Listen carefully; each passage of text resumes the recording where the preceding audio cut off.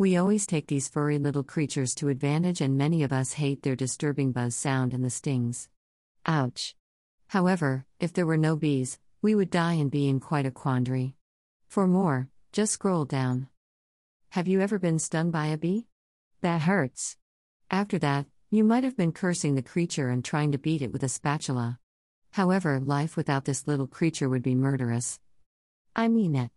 Literally. What will happen then? Bees collect pollen and nectar from flowers from plants, and some of these stick to their body. When they go to pollinate the next plant, the pollen drops back onto the flower and the baby plant grows.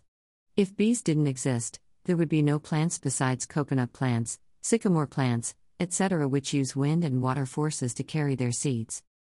Without plants, herbivores like cows, giraffes, goats, sheep, etc. will die, and that means that people who eat beef and mutton would not get a lot of food and would starve until their ultimate death.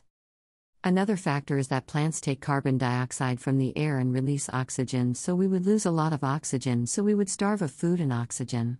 So the next time you want to kill a bee or are having a feeling of melissophobia, have a think.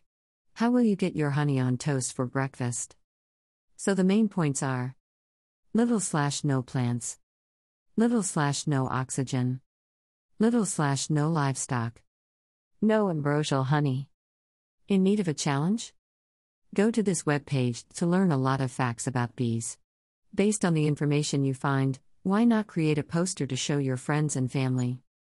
Unbelievable. Press here and be shocked. See? Do you know how we are similar to bees? We both have queens. P.S. Do not try unless supervised with a responsible guardian or adult. Go and press here to learn about how bees make honey. After this, create a step-by-step guide for a baby bee on how to collect honey. Watch the video below for more. Image credit, New Scientist. Greater than. If you found this interesting, please share with friends and family. You can use the buttons below to do your work. Greater than. Greater than helps support our cause. Do you know that a baby bee is called a larvae, although you might want to call it babe, get it? Smiley face.